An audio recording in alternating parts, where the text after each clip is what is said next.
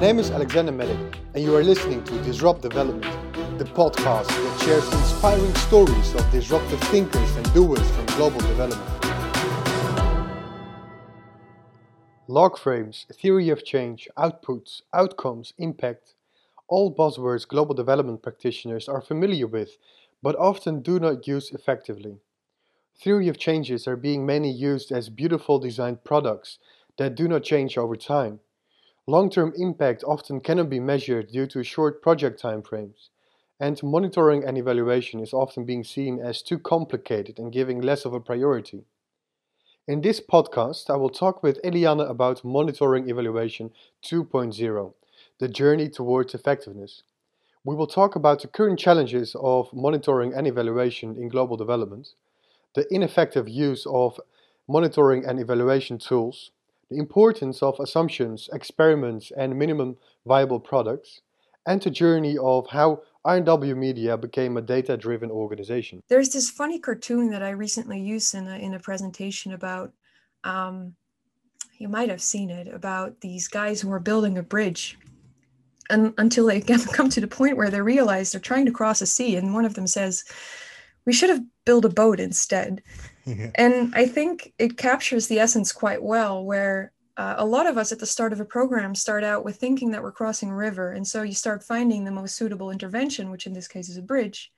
But halfway through, the context changes and the river becomes a sea or an ocean. And then you have to adapt. And the problem with log frames and the incorrect use of TOCs is that we commit to a bridge at the start of the program, and only after 5 years or later, we find out that it was actually no longer suitable because the context changed. Eliane Annemaat combines her roots in social and cultural anthropology with a specialization in impact evaluation and data-driven innovation in the non-profit sector. She has worked with organizations in the field of HIV/AIDS, sexual and reproductive health and rights, and inclusive governance to support them in becoming more effective. Welcome, Eliane, to the Disrupt Development podcast. I'm happy to have you here. Thanks, Alexander. Happy to be here. Great, welcome. So, looking at the latest trends in global development and moving towards global development 2.0, it's often about moving from good intentions to hard results, showing hard results. Having a high quality M&E system is becoming even more important for actors in global development. So today we're going to talk about M&E, monitoring and evaluation, the beautiful word, the buzzword within global development, a crucial process as well within the work of global development. However, often being neglected or found a little bit too difficult perhaps by global development professionals. So Eliane, you are an expert in M&E, very curious to learn more from your experiences. But let's start with the first question. What should M&E be about and what should it not be about? I could probably give you a very long answer, but it might be easier just to go with a short one. I think it should be about what I would call the great pursuit of effectiveness. I think that's the main objective of what M&E should be about, and everything else is secondary. What it should not be about, despite understanding how this sometimes happens, is that it shouldn't be about spinning everything into a positive story. I think that's the biggest danger of M&E, is that it becomes all about manipulating data to the point where you can safely say that you have done a great job, regardless of the actual outcomes. Okay, very clear. Pursuit of effectiveness, beautifully spoken. Let's dive into the second part you also mentioned in your answer. You stated the challenge.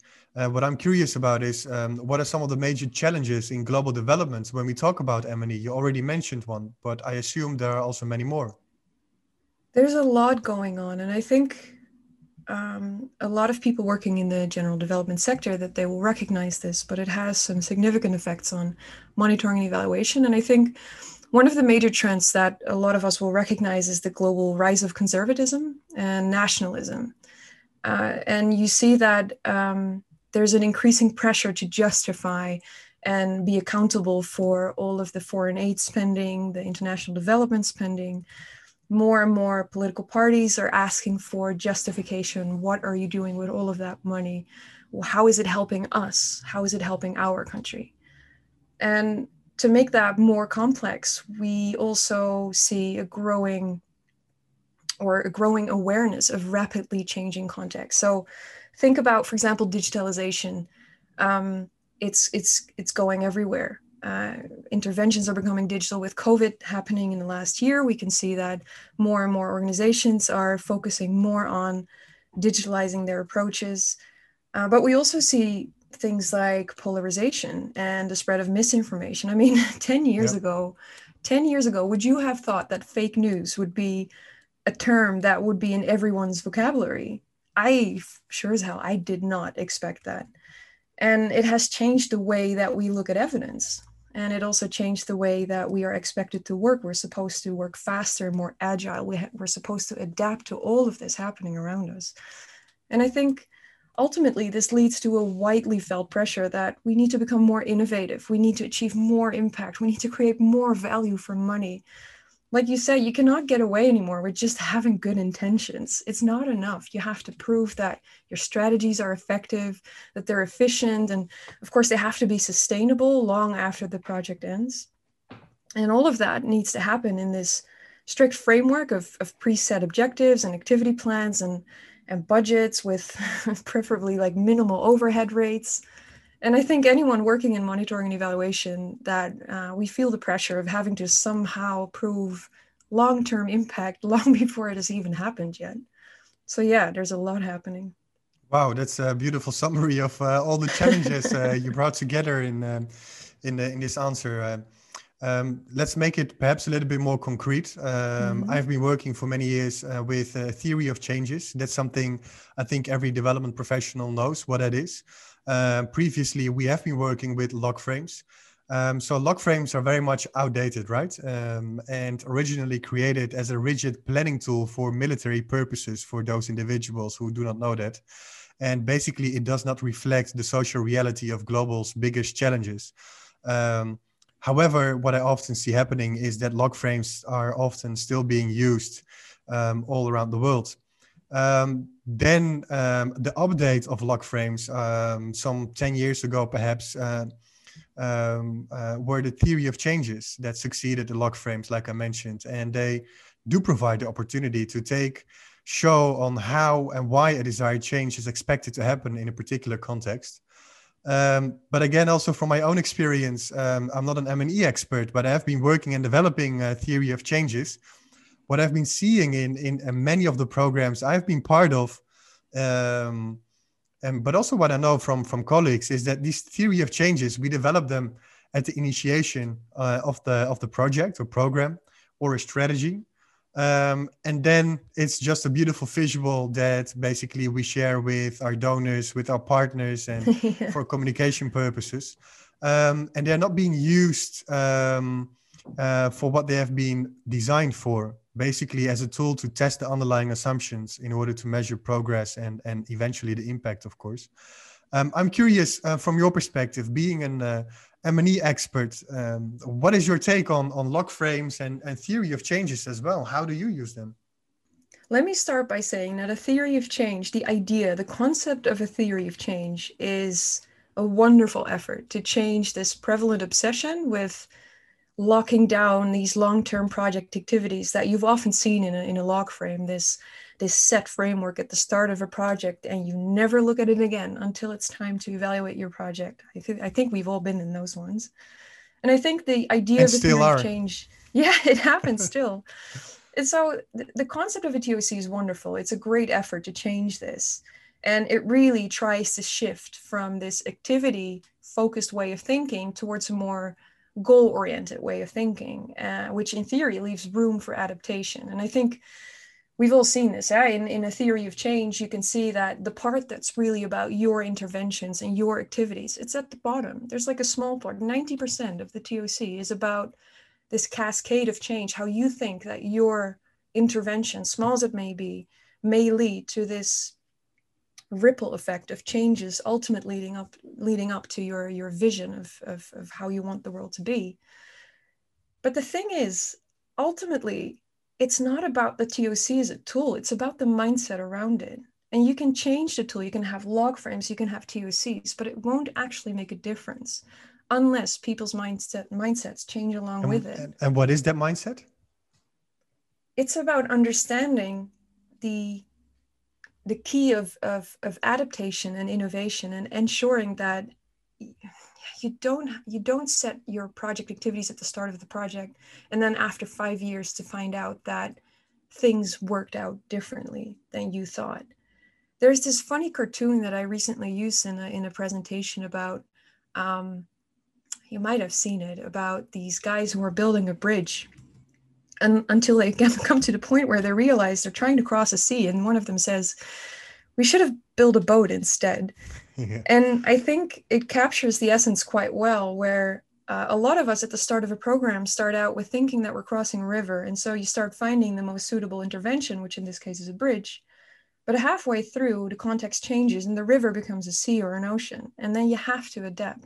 And the problem with log frames and the incorrect use of TOCs is that we commit to a bridge at the start of the program, and only after 5 years or more later, we find out that it was actually no longer suitable because the context changed. And so if I look at where is the trouble, I think a lot of NGOs are still stuck in a sort of a log frame mindset.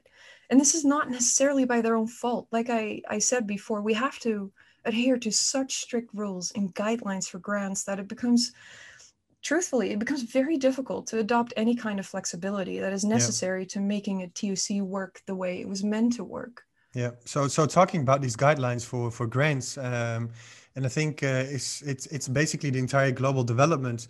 As a sector, we're stuck in a log frame mindset. To give an example, make it very practical, major global development programs, for example, around the globe run for 3 to 5 years usually, right? And eventually we have the midlines after 2 years, and we have the endlines evaluations after 5 years, or perhaps even in a 6th year. So this means that a 5-year program only starts to seriously validate the interventions after 2.5 years. It links to the point you were making. Exactly. The evaluation can take a whole year in itself, you know. Mm-hmm. So the upshot is that it can be 3.5 years before any meaningful actual insights emerge on what is working. And one could argue, but we are organizing these biannual workshops and meetings, and we look at the progress. But even within those meetings, I haven't seen any like incremental changes happening within the theory of changes or within the programs. So I'm curious, like, what is your experience in these like 5-year, 3-year programs, and how do we need to be mindful about change and basically, like in your words, take a theory of change mindset instead of still working according to the log frame mindset? I think there's 2 things to consider here. One is very practical.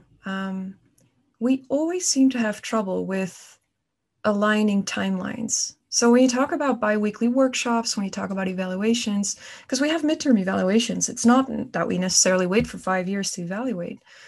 But the problem is that we also have deliverables and commitments to when we have to, for example, deliver our new work plans to the donor, or when we roll out the new plans across our different partners. Often you see that the workshops or the type of moments for evaluation and reflection, they happen around the same time that the new plans are also being made. And you can even see the same thing happening if you look broader on program level. You notice that a lot of the evaluations that are done for a program, they're done in the exact same year as the new programs are being developed, which means that practically you cannot take on any of the insights that you might get from an old program into the design of a new one, because they all overlap. And this makes it very difficult to continue or to improve, because you're stuck in this cycle, this spiral that just goes down of repeating and repeating what you've been doing based on a general sense that this might work, but not based on actual evidence or insights from evaluations. Yeah, that makes it very difficult. And regarding like how do we move from a log frame mindset to a TOC mindset, I think, and this might sound familiar to you, because I know that you've talked about innovation in some of your other podcast episodes. But for me, one of the most interesting things about the theory of change concept is that it I would say it courageously tries to adopt one of the core elements of lean innovation, which is the importance of testing assumptions and adapting accordingly. And the first time I went to a TOC workshop, so early on in my career, the first time when I developed a theory of change, I remember that about 30% of the workshop was about the context, understanding the needs of the population you're working with, getting a good problem statement out there. And then most of the workshop was about identifying the pathways, like, so how are we going to resolve this? How can we contribute to that? And then on the final day, the last hour, the last 30 minutes, perhaps even. The last 30 minutes, identifying the assumptions, right?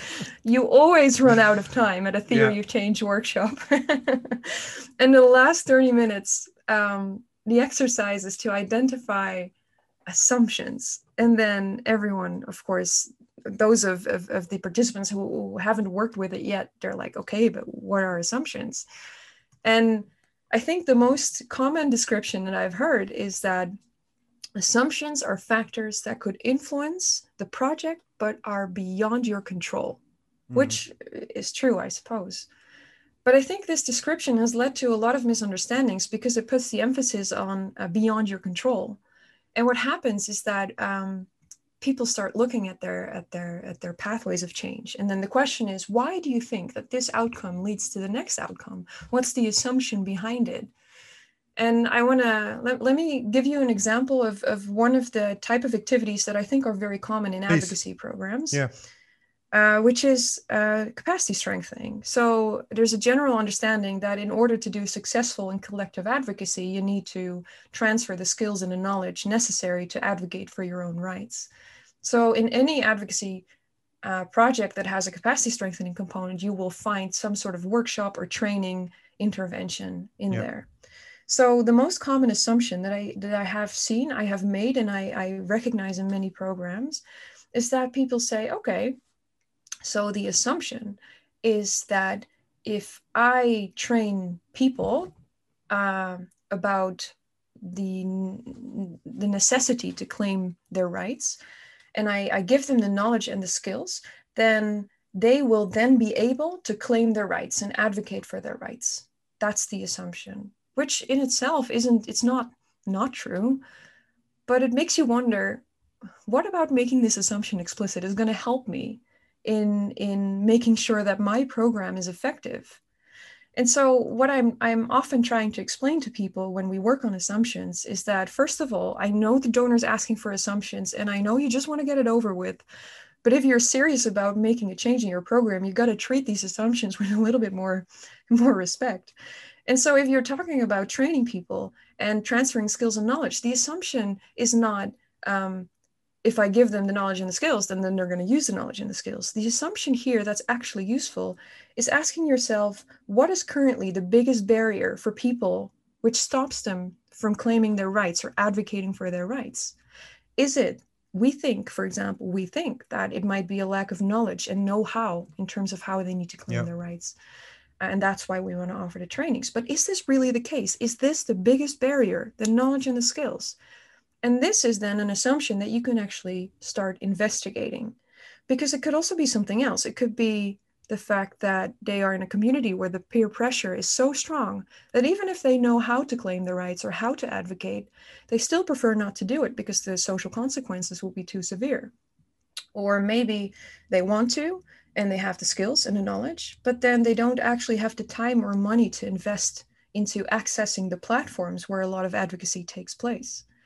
And so those are the type of assumptions that will be useful for you to keep track of whether your intervention is actually going to be successful. There's nothing wrong with training people, but you need to make sure that this is indeed the main barrier that stops them from doing advocacy in this case. So basically what you're saying is the road to effectiveness, the road towards showing your impact is constantly testing your assumptions and perhaps even giving assumptions a bigger priority than anything else and exploring how these assumptions can be proven or not. Exactly. And understanding that assumptions are not about what's beyond your control. It's about an external factor that might make or break the success of your intervention. So, talking about assumptions, one of the gurus in testing assumptions in social impact programs for basically global development is Anmei Chang. She wrote a book, Clean Impact, about how we need to use the methodology of testing assumptions in order to basically increase our impact or maximize our impact and increase our scale, increase the sustainability of projects and programs. And she brings it down to assumptions. She also states and explains that there is a difference in terms of targets or measurements. And this is something I would like to also get your thoughts on. So she argues that there is a difference between vanity metrics versus actionable, or how she calls it, innovation metrics. And she argues that vanity metrics have spread throughout global development like a disease. If you go to a website of a nonprofit, we always talk about how many people we have reached. We have reached an X amount of individuals, whether that's million, in the thousands. But we shine with these numbers, right? With these engagements. She argues that with enough funding, you can reach any number you're aiming to reach. So what does that actually tells us about whether the solution works, if people want it, if something is growing, and in particular, for what cost those numbers have been reached? So that got me thinking about what targets we put on our projects and programs, and what impact we are actually measuring or trying to share with our constituencies. Would you agree with her? Yes, in the sense that vanity metrics have absolutely overtaken at the expense of meaningful metrics. I think we all recognize this, but I don't think that vanity metrics by definition are something bad. I think the problem with vanity metrics is that they easily become the only thing that people look at because they're usually easy to get. They're similar to what we often call outputs. The number that we can control, the number of people that we train, the number of people that we reach.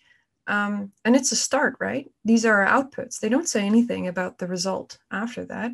They just say something about the scale on which you've implemented your intervention. And for me, there's nothing wrong with numbers that indicate scale, as long as you combine it with something that tells you more about the quality. And for me, the fact that vanity metrics have overtaken quality metrics, I consider it part of what you could call fast food culture. People just want to get numbers served on their plate, no complications, no nuances, no difficult explanation needed, no context, just here is your number, you can consume it and you can be happy about it. And I understand that in such a world where you're perpetually busy, that you don't want to get all of the explanations and the context behind the numbers. But the truth is that vanity numbers by themselves, they don't tell you anything about the effect of your interventions. And so in order for vanity metrics to serve its purpose, you have to combine it with quality metrics about what then indeed is the result of the people that you've reached with your interventions. What effect has it had on them?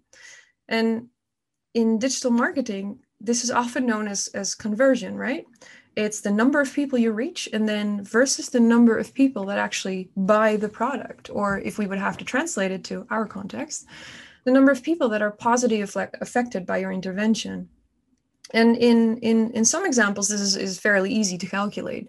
But I would argue, again, in some of the more complex programs, including on advocacy, conversion is very difficult to calculate, because how would you determine conversion in the context of long-term policy change?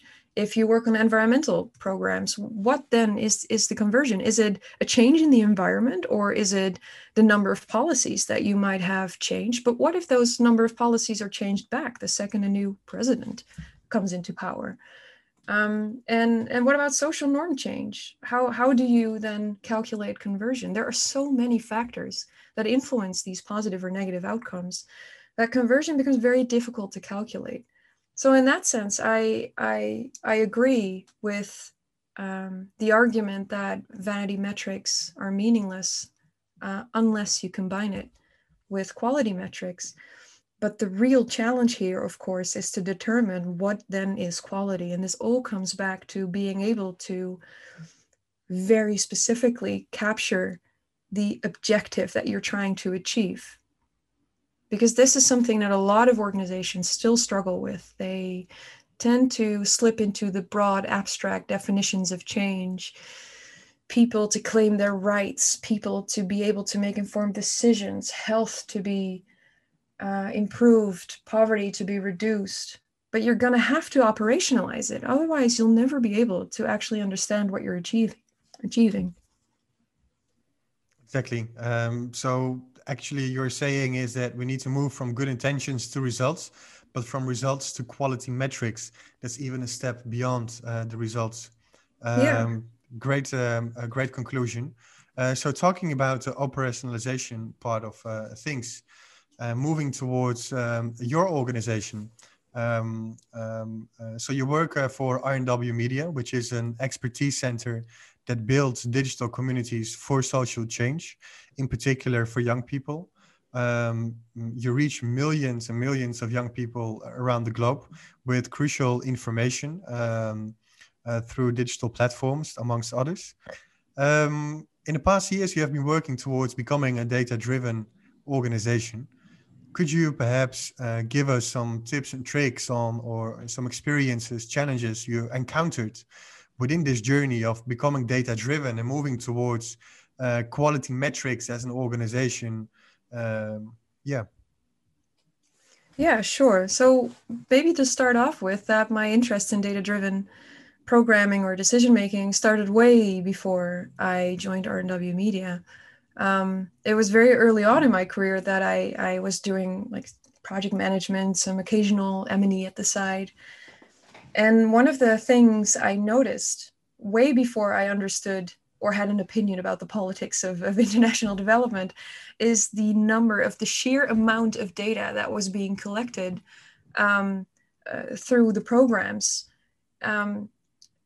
And that was produced in these organizations, but it was only used for reporting and compliance, or mainly used for reporting and compliance. And I felt that there were like treasures buried in all of that data. And if I would only dig them up, if I would only find the treasures in all of those data sets, that we could massively improve the way we did our interventions. And sort of with that treasure hunter attitude, I started digging more and more into these data sets to find out what patterns can you find there? What does that say about your interventions? When can we identify the factors that determine whether something is successful or not? And this was part of the reason why at some point I joined RNW Media, because I knew that 80% of their interventions are digital. And that is quite different from any of the NGOs that I had worked before. And it felt to me like a playground, because working 80% digital interventions means that there's a lot of automatically generated data that comes with it. Everything you do online is somehow captured in analytics. And so I came there with the idea, like, this is where I can try out new things when it comes to data-driven decision-making. And sure enough, because of the sheer scale of RNW Media's intervention with, from the top of my head, more than 5 million social media followers globally, who are interacting on a daily basis with the content on the website, the question then is not, where do we get the data from? The question is, what data in this massive jungle of data is useful to us and tells us something? Yeah. And this is where my understanding of vanity metrics also came, because it's easy to get lost in the jungle of analytics where everything sounds impressive.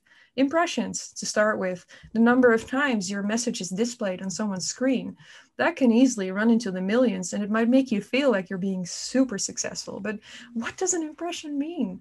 And so I started educating myself more and more into what is the quality behind these metrics? What does it say? And you start looking at different things. You don't look at how many people you reach. You look at how long they're staying on your website, or how quickly do they leave your website? And then what content are they most interested in? And this was, for me, the start of trying to figure out how we can become more data-driven as an organization. And it was quite an adventure because unlike many NGOs, R&W Media combined different groups of experts. They had their traditional NGO program managers who know everything about how to develop programs, how to fundraise for them. We had our digital experts, the guys who develop the website, the girls who do SEO, everything on the technical side. And we had our data analysts, the people that understand every single bit about Google Analytics and what metrics say anything at all. And then we had our media experts, the people that know how to do persuasive storytelling. And it's such an interesting combination because It is. you start looking differently at a lot of the problems. You no longer look at things from an NGO lens. You start looking at things from a multidisciplinary lens. But it comes with challenges too, because no one speaks each other's language. And so there was a lot of communication needed in order to understand that we were all on the same page. You know, what my colleague would call conversion, for me was impact. And then what for someone was impact was for me just an output. So we had to constantly communicate to figure out what are we trying to achieve here. And some of my colleagues from the digital team said, well, I just want people to click on this button. And I said, yeah, me too. But then I want them to actually access the service that they're looking for.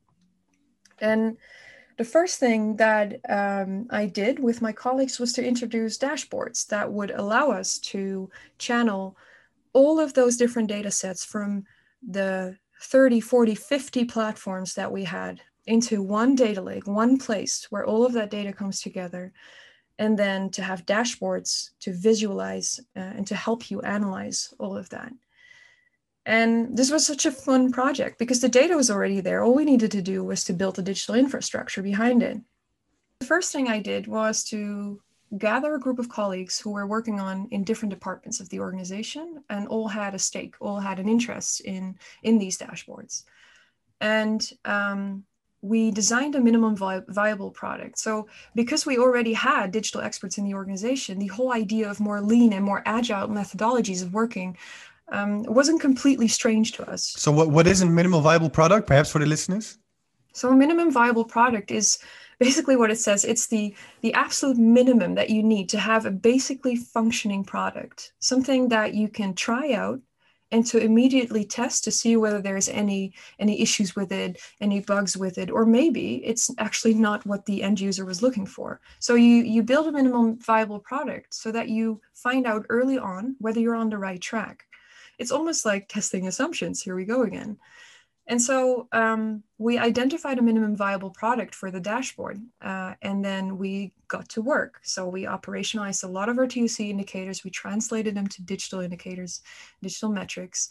And then we started working on the engineering part. And then I'm going to save you the long story of all the trouble that we ran into and all the decisions and adaptations that we had to make.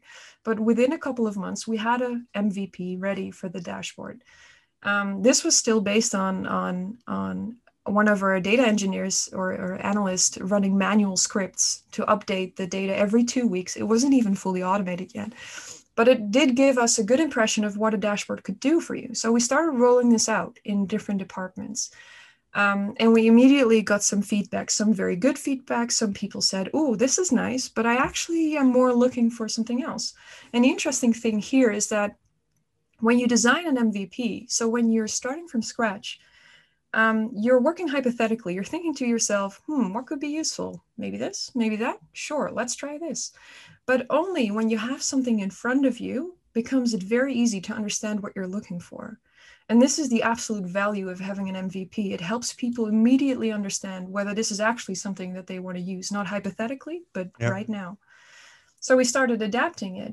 We had short iterations. We changed some metrics. We made the decision to build a data lake to automate all of the data because biweekly updates wasn't enough. We wanted to have at least daily refreshment of the data. So we hired some data engineers. We built the data lake. And we diversified our dashboards. And then we started rolling it out everywhere.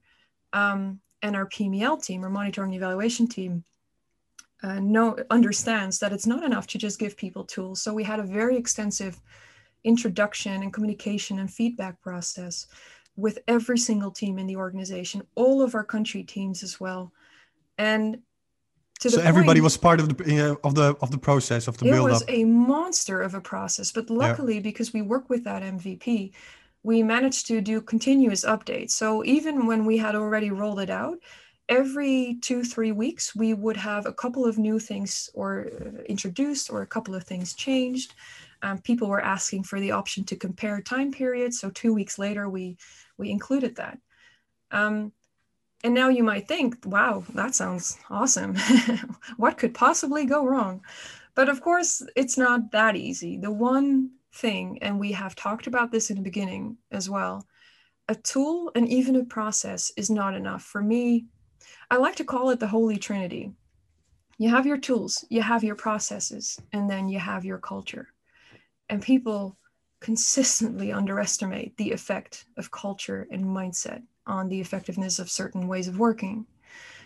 And even though our organization was generally what we call digital savvy or data savvy, you cannot escape the fact that we were an NGO working in an NGO sector under classic NGO pressure of having to deliver and deliver every single day, work plans, activity plans, budgets, indicators, trainings, all of that. And so I started talking to some of our teams to see how are they using those dashboards? Is it working well for them?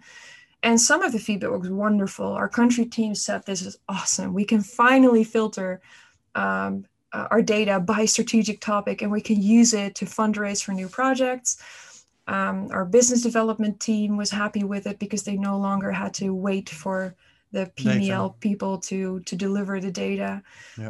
Some of our program managers were happy because they could finally show to their donor real time what the program status was.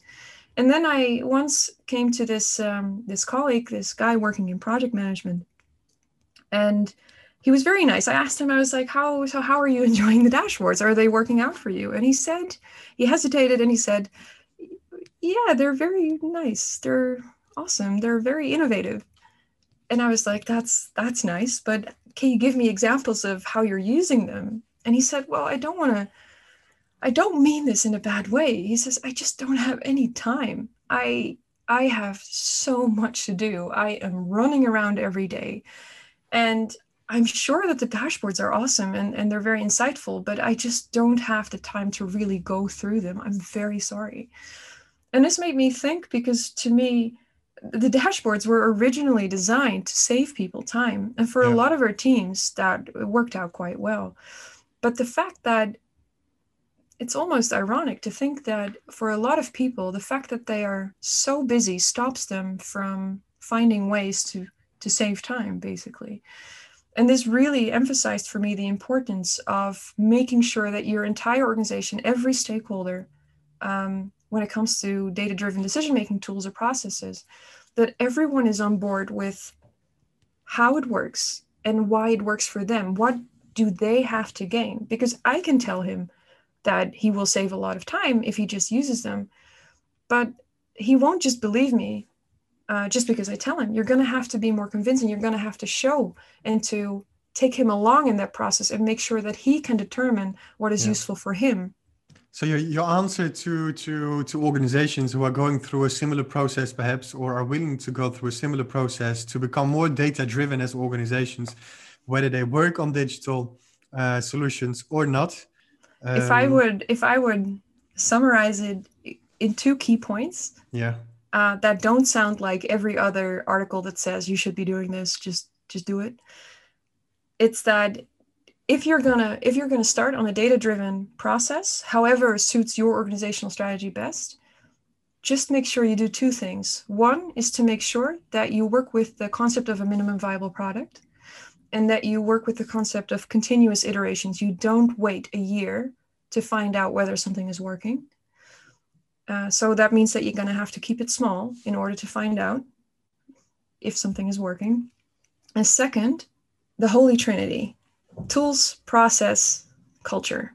If you don't take along all 3 of them, and don't just acknowledge them, but actually take them along in your strategy, how are you going to make sure that those 3 align? As long as you do those 2 things, the Holy Trinity and your MVP, that should get you on your way for a start, at least. Yeah, exactly. Okay, so I think this is very a good practical piece of advice still for the listeners. Two things. Thank you very much, Eliane. It has been a very lovely conversation. I very much enjoyed to hear and learn from your expertise of the role of monitoring and evaluation in global development, the need to move from good intentions to results, and actually, like you're saying, to quality metrics, the challenges we are currently experiencing within global development, but also in particular, as part of your own personal experience at RNW Media, the opportunities of how organizations and individuals within organizations, global development professionals, can actually move towards becoming more data-driven and eventually trying to show the impact of the investments we are trying to make. Thank you very much, Eliane. Thanks.